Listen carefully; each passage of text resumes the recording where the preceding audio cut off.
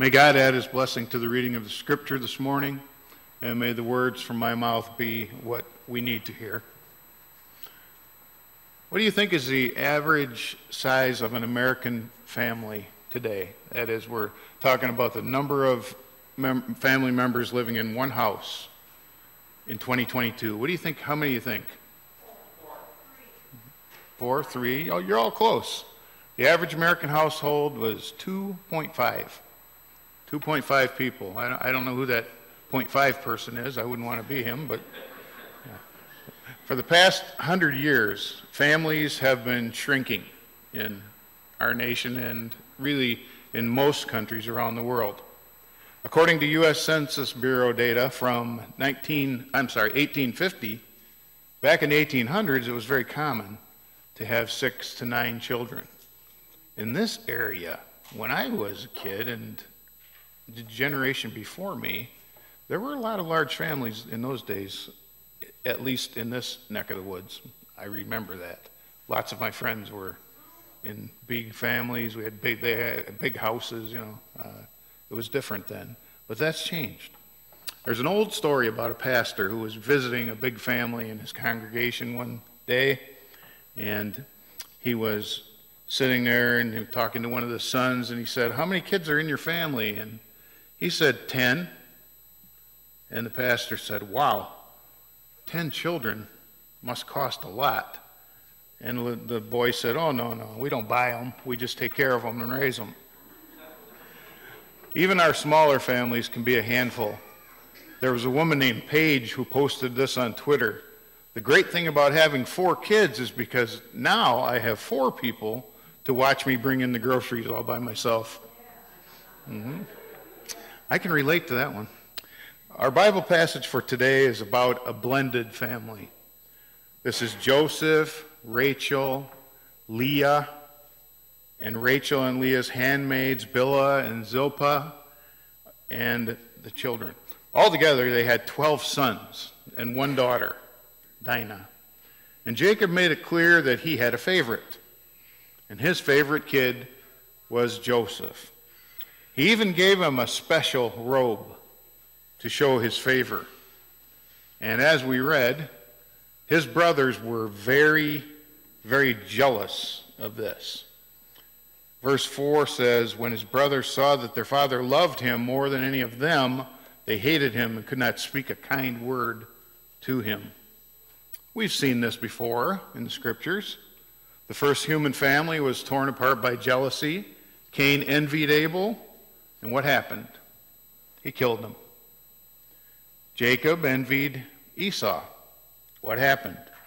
2 brothers didn't speak to each other for years until finally Jacob humbled himself and went to his brother and asked for forgiveness. Rachel envied Leah, and Leah envied Rachel. What happened? Bilhah and Zilpah were forced to have children for Jacob. Different back in those days. And now Joseph, who is really at this stage an innocent teenager, is feeling his brother's jealous rage coming his way. There was a woman named Mary Ann who posted a comment on Twitter from her 6-year-old child who was just learning the rules of punctuation.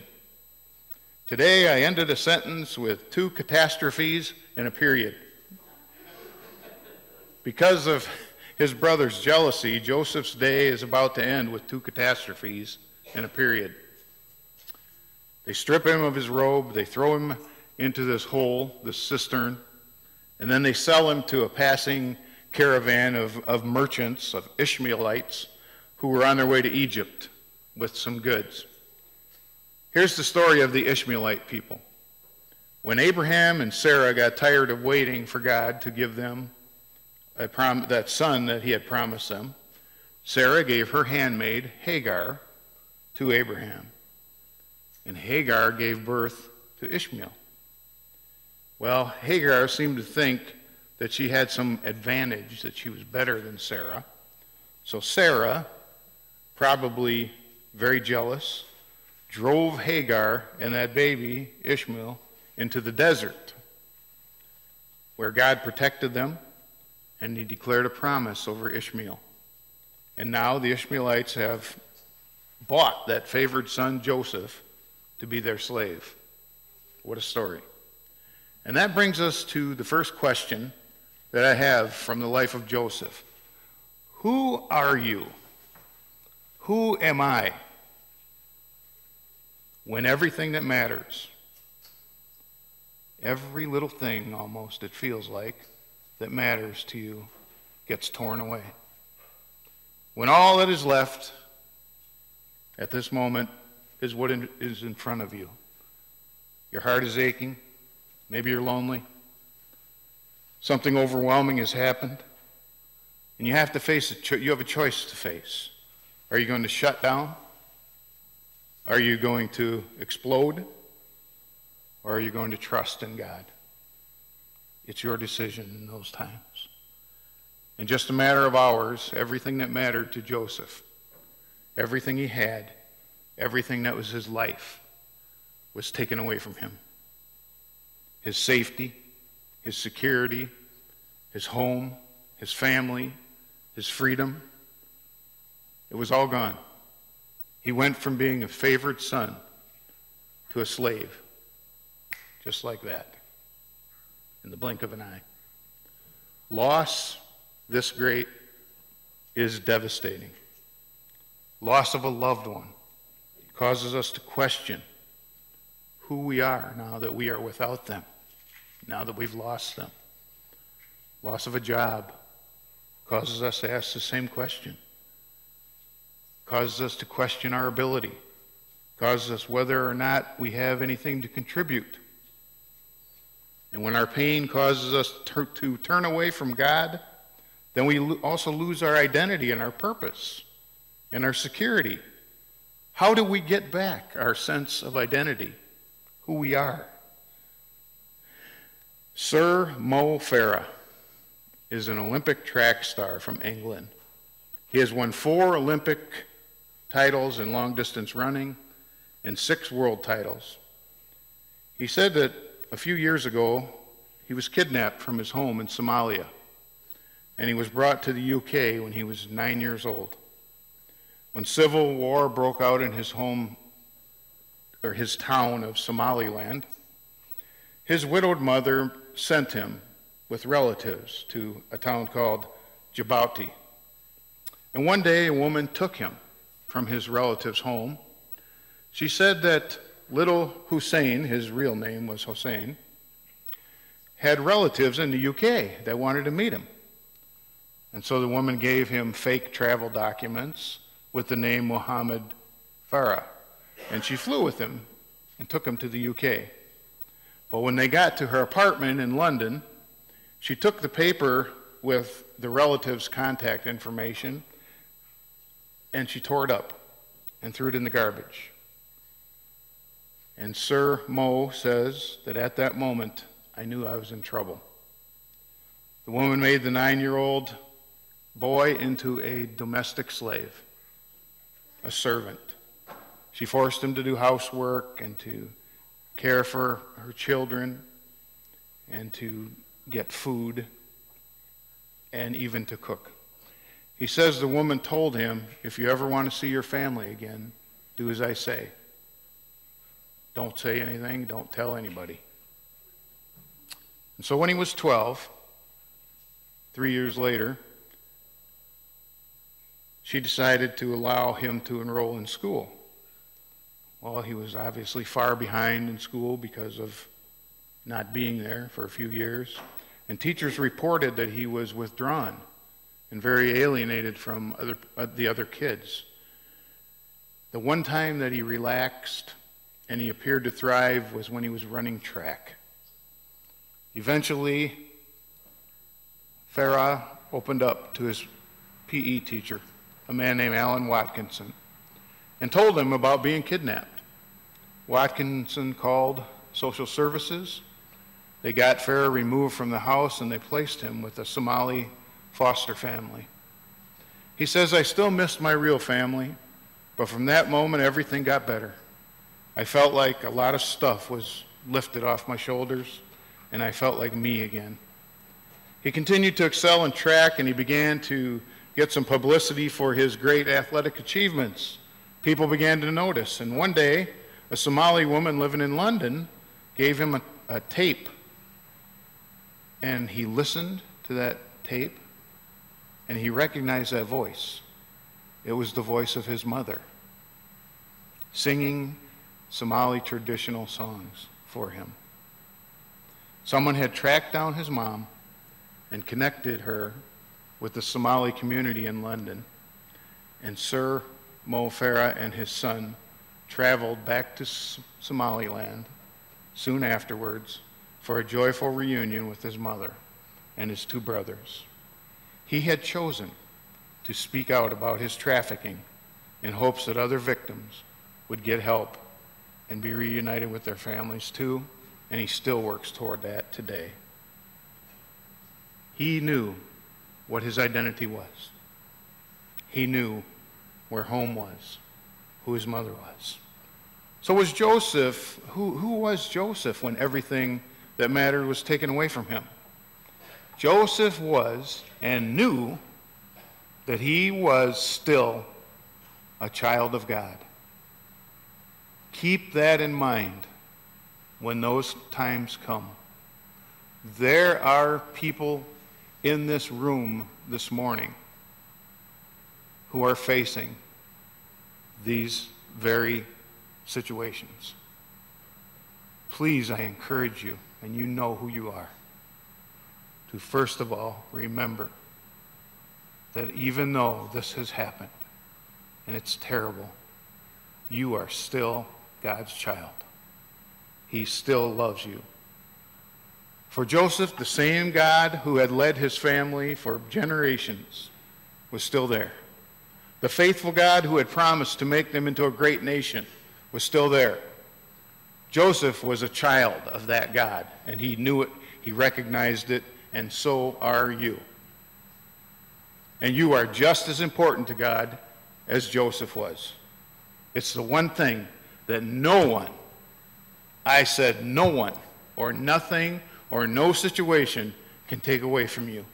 You are God's child, and he loves you more than you can even imagine.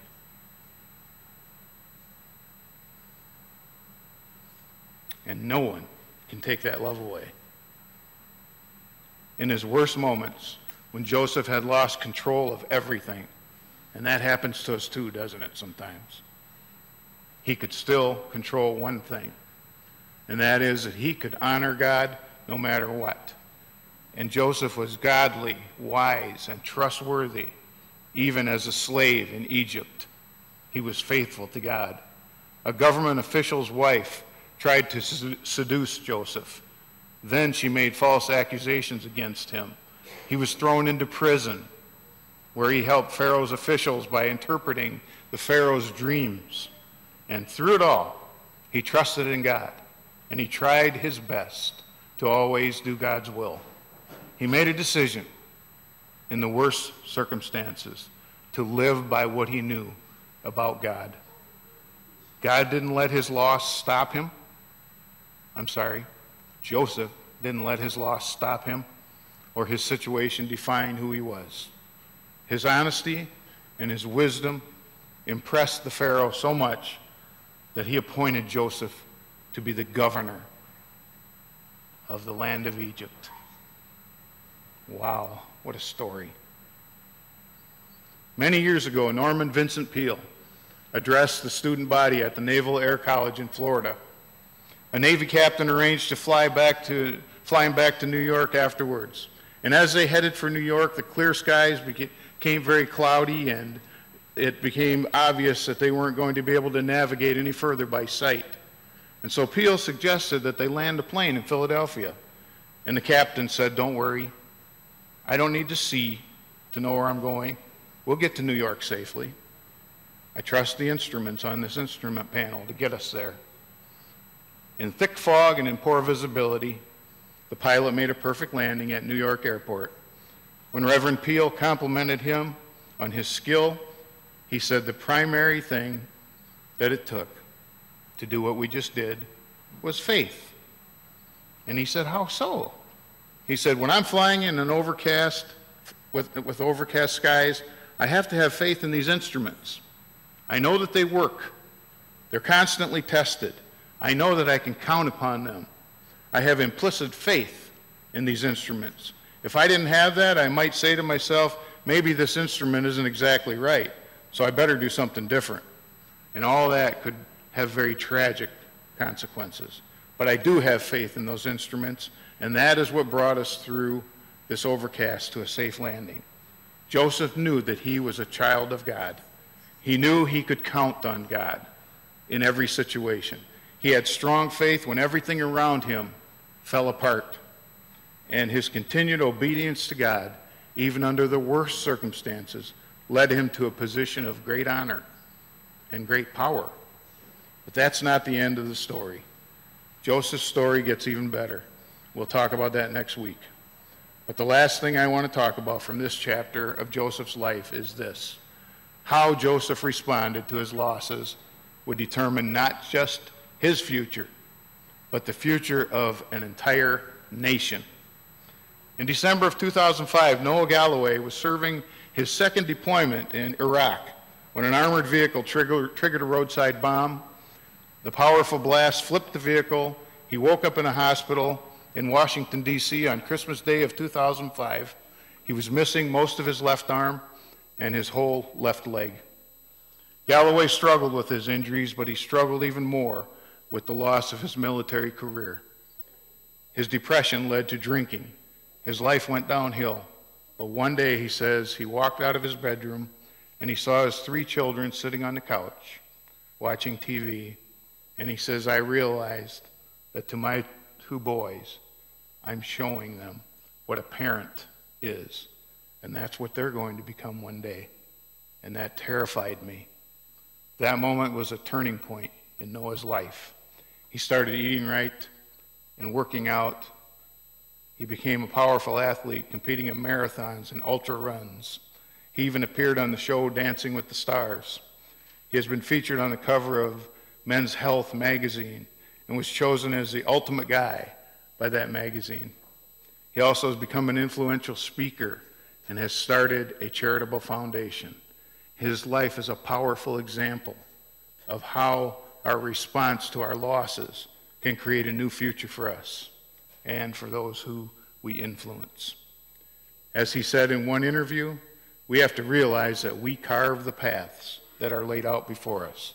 Find that thing in your life that is bigger than your fears. When everything that mattered to Joseph had been torn away, he found the one thing that was bigger than his fears. That was his faith in God. Joseph remembered that he was a child of God, a child of the merciful and faithful God who never fails. And he let that knowledge decide how he was going to look at the situation and what he was going to do about it. And his faithfulness didn't just affect his future, it affected the future of his family and of the entire nation of Israel. Who would have thought? Our God is a God of hope. Our God is a God who promises that in all things he will work for the good for those who love him, who have been called according to his purpose. Make a conscious decision, I encourage you, to trust God and to live as God's witness in even your worst circumstances. And God will use your faithfulness to change your future and the future of the lives of those you have influenced. Let's do like Joseph did. Amen.